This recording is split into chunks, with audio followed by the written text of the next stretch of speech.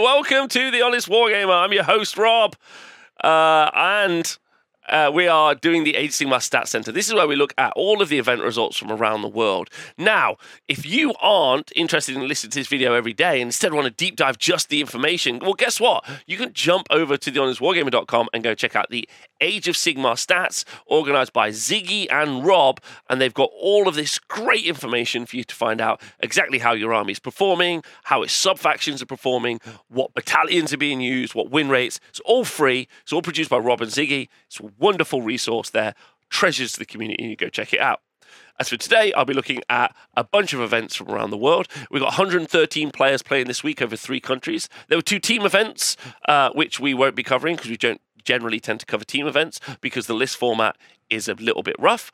It doesn't necessarily work in having a conversation about meta around singles is more what I'm trying to say. And then apart from that, let's get on with the event results. I guess the real question we've got to ask ourselves today is Phil Marshall one of the best performing players in the world? Let's find out. In fact, actually, before we do the events, we're going to look at the stats a little bit because we actually have quite a few 17 tournaments since the Battle Scroll update. So since Games Workshop did their kind of balance patch called Battle Scroll, big song and dance, they've done community articles, they've made 40-minute long videos or however long it was, like talking about it. And did they have some impact? The best performing army going into the Battle Scroll update was Beasts of Chaos. And the best performing army now is Beasts of Chaos, 62%. They didn't nerf the 4-up rally, and they didn't change how the army works at all. So they're at a 62% win rate. So, and they will continue to be so, although until they get the new book, which is probably going to nerf them to oblivion, which will be not fair because they've only had like 8 months in the sun. However, this is pretty exciting. Ogre Moortribe's new book, they have a 59% win rate. 59. I personally expect that to climb. Maybe not much higher, because maybe it's a more difficult book to use than I think it is. But yeah, this is pretty good. Like 59%. Kharadron Overlords are at 57%, and Disciples of Tzeentch are just at the very top of the Goldilocks chain at 55%. Dropping below the Goldilocks chain, so anything below 45%, Cruel Boys, Flesh Eater Courts, Skaven, Gluespike Gits, and Idle Deepkin are all in the 41 to 44%. And then below them, Sons of Behemoth are at a 37% win rate. And this commentator couldn't be happier about that result. That's wicked. We love that. That's great. That's where they should stay. They should just be a fun, random army that doesn't really have any impact on the meta, doesn't really exist. Yeah, this is great. This is good. Why have they got worse? Maybe their damage output isn't as good. Just genuinely, I don't care. I'm just happy that they're down there. Unfortunately, other units like Bone Splitters, they had a massive nerf in the update. So they have dropped significantly. Slaves to Darkness at 35%. This is pretty wild considering they've got one of the, like, some of the better builds in Age of Sigmar, as we may see later in this video. And then Big War at 20%. So, like, whatever. So yeah, like, however, big fans of Seraphon being nerfed will know that they're at a 53% win rate. So absolutely fabulous news that they're down there. They are now nearly unplayable, which is good. But the big news is Beast of Chaos, 62%. Ogre Moortribes at 59%. And I would maybe expect to see Ogres kind of going up as time goes on. The first event and the largest event we're going to looking at today, we will be looking at, is the Bristol Brawl GT. Now, this is organized by a gaming group and also a team, Sigmar's Pilgrims. They might be a newer team or a newer group, I'm not 100% sure, but they are going to be running another event in the summer. So if you're near Bristol, somewhere in the UK, and you'd like to go to the event, there's been several people in the chat who've been to the event. They said they had a wonderful time and they're going to go again. So you can go and check that information out on Sigmar's Pilgrims on Twitter if you would like to go follow them, if you would like to get into the trash fire that is the website of Twitter. Okay, so they organised an event with 40 people, and it was won by someone I'm a huge fan of, Greg Shelton. You can see it there from Team Lit. Actually, Team Lit are a gaming group that operate around the UK, different to Sigmar's Pilgrims, and currently they're going to be responsible for 2 of the 5-0s I know for a fact that we look at today. So they're a pretty serious and prodigious gaming group. Greg is also a member of Team Wales. So he's one of those world's level players. What was he running? He was running Nighthaunt and Scarlet Doom. So this means that the Bladegeist Revenants, he had 2 units of 20 in there. When they charge in, you roll a dice for each model of the unit. On a 5-up, you'll do a mortal wound. Also, don't forget, when you're playing Nighthaunt, if you don't know, Nighthaunt, when they charge in, they apply a debuff to the enemy unit, depending on what the charge roll was. And if you charge in multiple units, then you can apply loads of stacking debuffs. Even though this is an incredibly strong mechanic, in conjunction with the fact that Nighthaunt can retreat and charge, the army has still never really gone past the 50%-ish win rate. They're an army that pretty much regularly goes 4-1. There's been some 5-0s, but it really is player skill that pushes it from a 3-2-4-1 army into a 4-1-5-0 army. So that's why I'm talking about this. Also, the list is quite different to some of the lists we've seen previously. Greg was taking Nagash in his list. So he's got 2 units of 20 Bladegeist, Nagash and a Spirit Torment. Now, Nagash has got a cute trick which hasn't been FAQ'd. Well, it doesn't matter about in this situation. In this situation, he gets to add +1 to any kind of like resurrection rolls that you might do in death. That's kind of like a really like heavy-handed way of saying it, which means that when the Spirit Torment can put 3 models back into a single unit at the end of each combat phase, then you can add +1 from Nagash. Nagash also can add 3 models back in his hero phase. So over a course of a battle round, Nagash can be responsible for putting 11 models back into a unit, which is really good on a unit of Bladegeist Revenants. It can be done in combat, doesn't matter if they're still in combat, so it's better in some ways than a rally, although 4+ rally is still great. And that's why there's 3 Spirit Hosts in this as well, and their job, obviously, is just to tank all of the wounds for the Spirit Torment. So those Bladegeist Revenants doing all the work, and Nagash putting out a lot of spells, and in addition, like there's also like the ability to do a 5-up ward on a unit as well, and then with the command ability, Discorporate, so there's another 5-up ward. So there's going to be 2 units of 20 wounds with a 4-up unrenderable save, potentially with a 5-up ward. Healing, potentially up to 11 over a battle round, is pretty good. In conjunction with the fact that they've got retreat and charge. I say conjunction a lot. Not sure I feel happy about that. But either way, Greg doing great. A fairly unique list with the Nighthaunt doing well, and one of the more rarer 5-0s with Nighthaunt. So pretty exciting and cool to see. Right, let's look at the 4-1s. But before we look at the 4-1s, super high pitch there, sorry about that. Let's just take a quick look at where this event was held. As you can see here, it was held in a offices to let industrial car park space. Now, if you listen to this as a podcast, you absolutely will not be able to see this. If you're a YouTuber, you will be recognizing the building as being salubrious, is how I would describe it.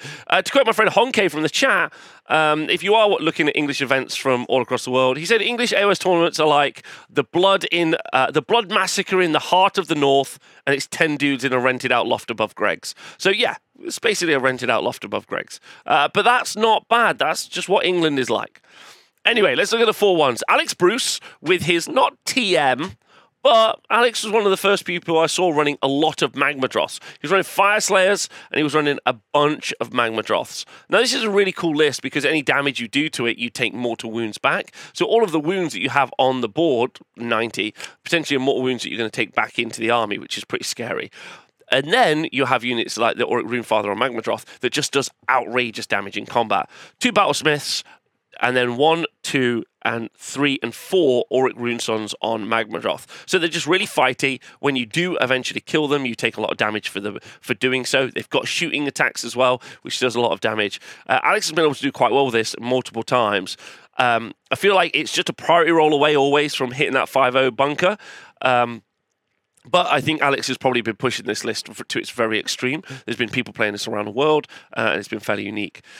Looking at the rest of the 4-1s, then we got Andy Sims, who was running Kragnos and Ogres. He was running a big Stonehorn, so Frostlord on Stonehorn. I think that's going to be a much better unit in-game anyway now because of the -1 to wound mount trait that you see. David Jack was running Nighthaunt Scarlet Doom, and instead of taking Nagash, just had more Bladegeist Revenants, a Krulgas Cruciator, who he gave Master of Magic and Arcane Tome, which I don't see very often. It feels like a really like centralized amount of utility on a single unit, which actually feels quite smart. And well done to David. Ethan was running what I would probably consider to be like the more cookie cutter variant of the Lumineth Realm Lords list that we've seen do really well over the past 3 to 4 weeks. Stone Mage, Teclis, and then Avlanor. This gives you room in a Ymetrica army for 2 units of 10 Stone Guard and 2 units of 5 Stone Guard. So they're ignoring Ren 2. If they're holding objectives, they've got a 4 at ward save against mortal wounds. They can get an additional wound from unyielding toughness from the Stone Mage. They can be -1 to hit because of Avlanor. They can have a 5 at ward anyway because of Teclis, or double move because of Teclis. So like there's just a really, really there's a really strong amount of synergy that works for this front line of Stone Guard. So you can make them quite fighty, you can make them very, very survivable, and I feel the reason that they fall down is because something can just go through any of that. The weak link sometimes feels like Avlanor because he doesn't have a mortal wound save. That feels like the weak link a lot of the time. But maybe Teclis doing his 5 at ward bubble is pretty useful for Avlanor, truthfully.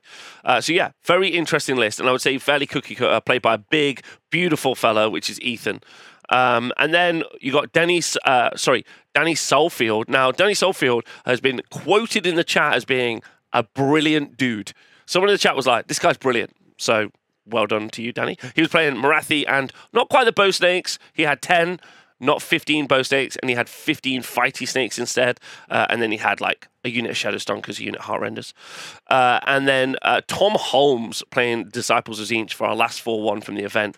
I like this list because it's quite unique. Unfortunately, it's just an incarnate list, but with Tzeentch, obviously, you've got the ability to kill your own units.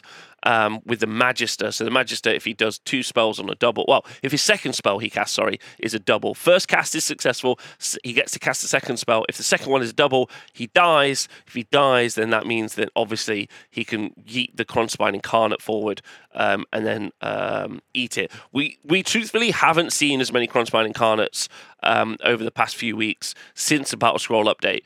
I, for one, think the Battle Scroll update was fairly nominal in its effect on the competitive scene. However, we haven't seen as many. Was it because I was bullying people and only saying that they were incarnate lists? Or is 480 points actually made people rethink their lists? It's a great question. I'm not really sure. But it's cool seeing less of them. It really is, because list diversity is the most fun bit. And that's everything from this event, the Big Bristol Brawl, the BBB. So I'm glad everyone there had a good time. There's going to be another event in the summer, don't forget. You can go check that out on Sigmar's Pilgrims on Twitter. There we go. Next event. Our second event is the Leicester City AOS GT. This is organised by Warhammer Events, and they do like a series of events, like one a month. The next one's in Nottingham, and then there's another one in March I've already forgotten. There were 28 people at this event. 28 people, that's right. And it's organised by Mr. Colonel Cabbage. You can go find him on Twitter as well, the Colonel Cabbage. And you can go look at any of those Warhammer events. They also have a website, warhammerevents.com. Weirdly, not owned by Games Workshop and instead owned by them. Anyway, 28 players with some absolutely massive names attending. Specifically, one by Phil Marshall. Now, Phil was using the old Slaves to Darkness book. Phil has been using the Slaves to Darkness book a lot this season and also for a while. Phil probably is the most competent or the most successful and best performing Age of Sigmar player currently in the UK. Maybe the world. Which is really fun. Phil's played with multiple different armies at multiple different events and has got an incredibly high win rate. So shout out to Phil. He was running some Varangard and some Iron Golems, but again, that is old Slaves to Darkness, so we're not really going to cover it. I would like to make a quick point that I think that we 100% should just be using the new Slaves to Darkness book. It's just weird that we're not, and the impending apocalypse of what that book is going to be should just hurry up, because it's kind of like waiting for Damocles' sword to just drop. It's just pretty terrifying. But shout out to Phil, he's wonderful. I'm actually going to ask Phil if he'll come on and have an interview with me soon, and to talk about just what it's like to be so brilliant. He also is a member of Team Lit, so that's 2 Team Lit 5-0s. Now, Ryan is also a phenomenal Age of Sigmar player. He represents Team Malta. He's an incredibly good Tzeentch player. I met up with him just on Friday before he went over to Leicester, actually, and we had some lunch. Really, really, really, really great player. Him and his partner, Natalie, represented Team Malta, who came... they did quite well at Worlds, but they also came third at the Alliance Open Team Championships, which is pretty good. And he was running a Tzeentch list as well. So it's like a Tzeentch summoning list. So just to talk about about what that list is very specifically, because that is the new book. So that's a Curseling, that's Kairos, a Lord of Change, and a Fluxmaster.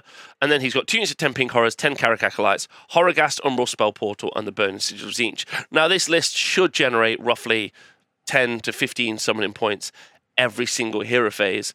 And his only loss was to Phil, again, one of the most competent players probably in the world at the moment. And he was running Slaves to Darkness, which has a 4-up Spell Ignore and a 5-up Mortal Wound protection against spells, which is pretty decent. It was only... so he should be super chuffed with that. But yeah, so great work from him. And then in third place... So Phil was our only 5-0. That's important to talk about. Phil was running the Slaves to Darkness list, but it was the old book, so no point going through it. And then our 4 ones were Ryan with his Tzeentch. And then... that's right, Toby the T-Rex. Toby the T-Rex came in third place as a 4-1.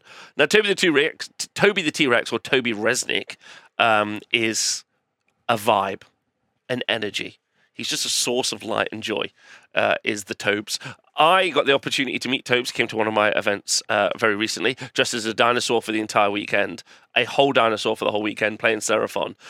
Toby tracks each one of his games independently, and he has like an entire stat sheet for himself. That's how serious Toby the T-Rex takes it. So just be careful of him. Although if you do play on a long board, he struggles to reach models the other side. It's a terrible T-Rex joke for like 5-year-olds. I'm sorry. Anyway, what was Toby running? He was running the Engine of the Gods with the command trait Prime Warbeast and the Artifact the Incandescent Rectrices, which is going to bring you back to full life on a 4+. And then a Curse. He then has Lord Croak, Soros, Astroloth Bannerbearer, a Skink Priest, a Skink Starseer, a Scourge Runner Chariot, a Stormstrike Chariot, a 10 Skinks, wow, 5 Guard, a 5 Saurus Guard, 10 Skinks, and a Bastildon with Solar Engine, and then the Chronomantic Cogs, which is pretty amazing. Yeah.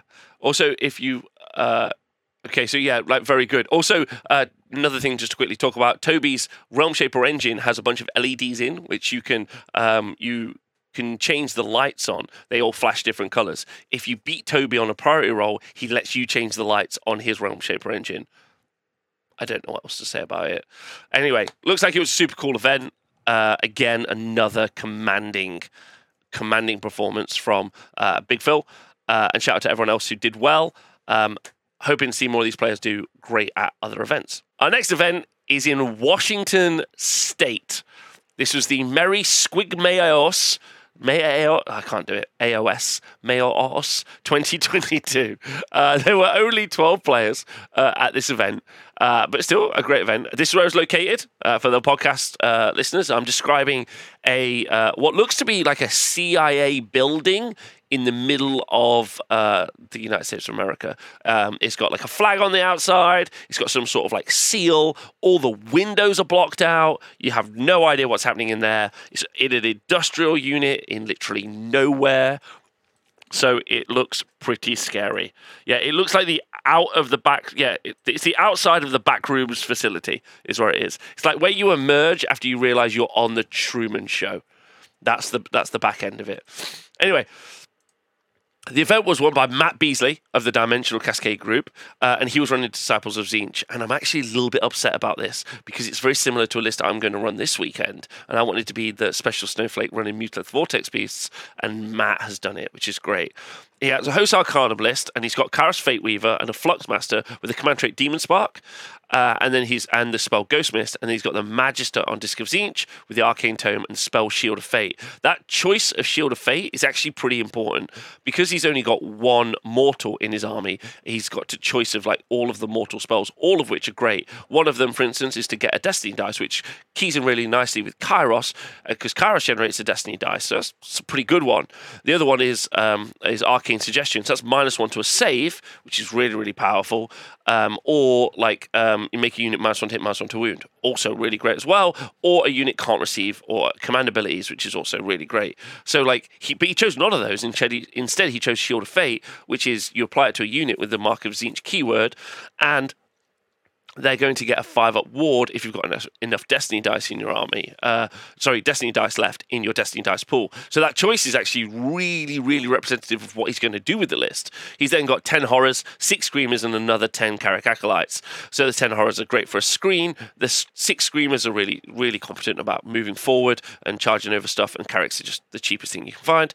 And then he's got a Mutilith Vortex Beast, which I'm super hyped that he's got. It's really great. It's another way of producing a lot of mortal wounds at range, because Kairos is going to be able to do probably, if he gets his 2 spells off, he's probably going to generate like 10-ish mortal wounds. And then you've got a very high chance of producing another D6 mortal wounds from the Mutilith Vortex Beast. And then he's only got 1 endless spell, the Burning Sigil of Tzeentch, which is a way of producing Spawn. The Magister, which he's also got on Disc of Tzeentch, is also another way of creating Spawn. The Spawn are really good for like move blocking your opponent's army. If you haven't really experienced it, you won't really get it, but I promise you it's really good. Those 6 Angor Enlightened on Discs of Tzeentch are way powerful in combat. They shut off command abilities, they charge forward, they move very fast. They're a great either counterpunch unit or first turn Alpha Strike unit. And then he's got a unit of 10 Ungor Raiders. And this is all in a battle reg in a 1-drop. It's a great list. I'm very close to running a list very similar to this list as well. So I'm really hype to see it do well. So shout out to Matt Beasley. And then Stark Pista was running a really cool Stormcast Eternals list, and he went 4-1. He was running Lore Relicta.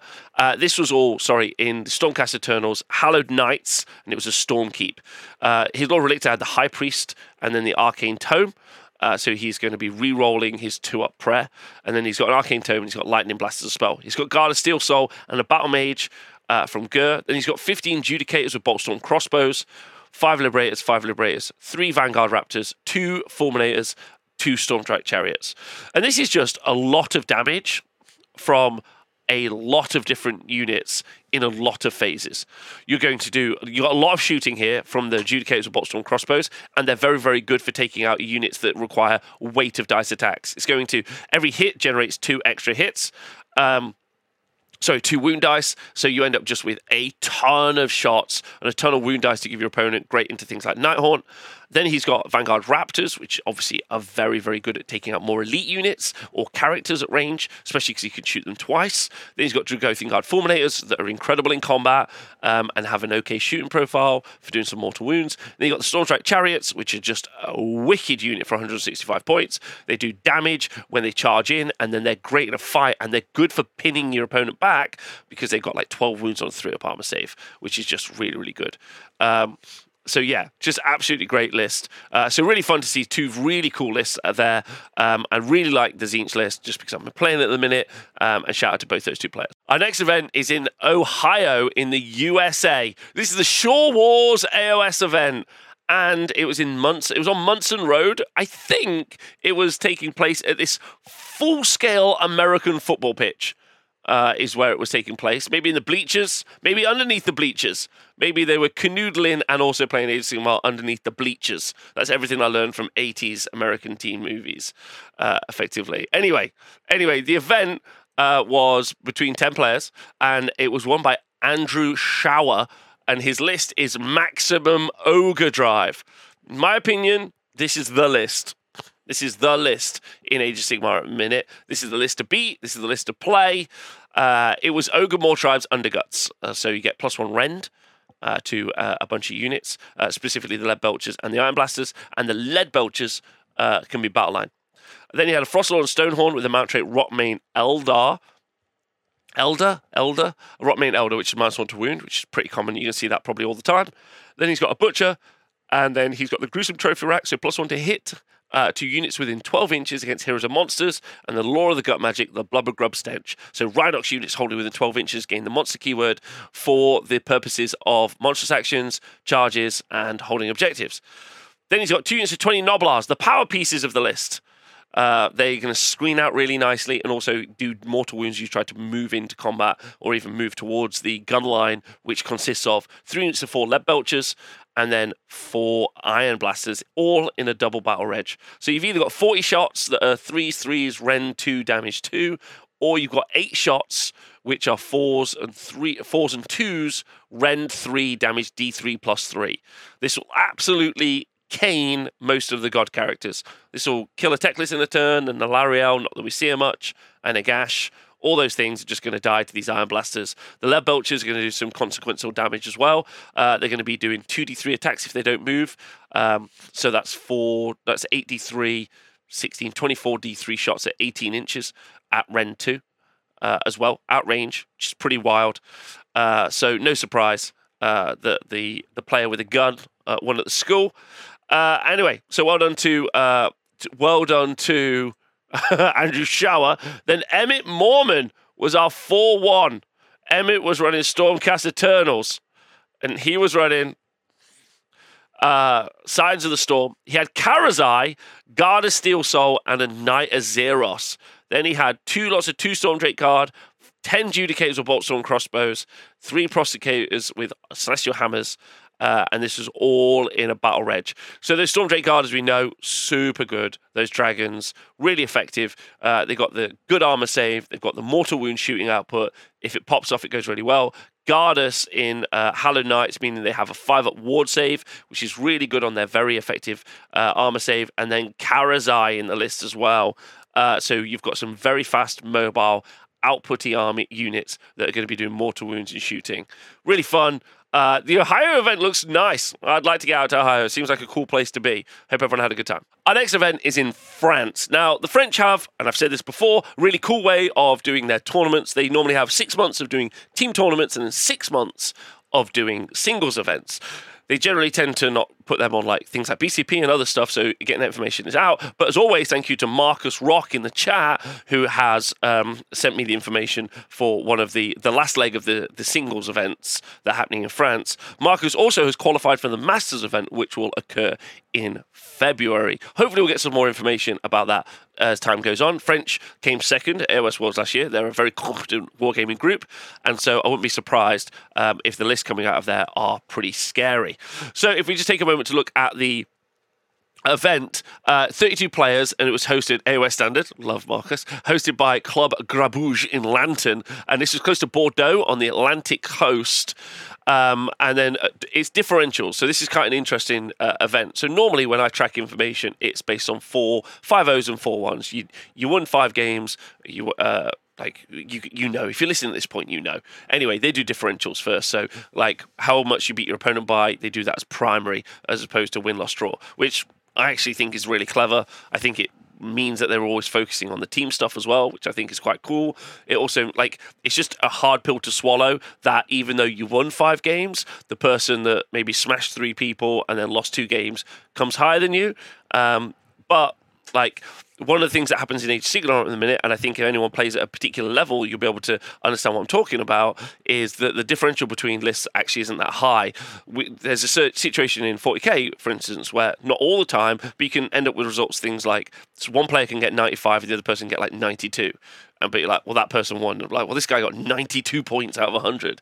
And that's kind of similar in Age of Sigmar, right? Where you end up with, I won, I got 25 and you got 23. And you're like, well, I won. And it's like, well, there's a very small difference. That differential, I think, sometimes can be really, a really good conversation, because when the differential is the thing that you're most focusing on, I feel like you try to stop your opponent from scoring points. And actually that kind of makes the game it adds a layer of difficulty onto the game, which I think is actually really productive, in my personal opinion.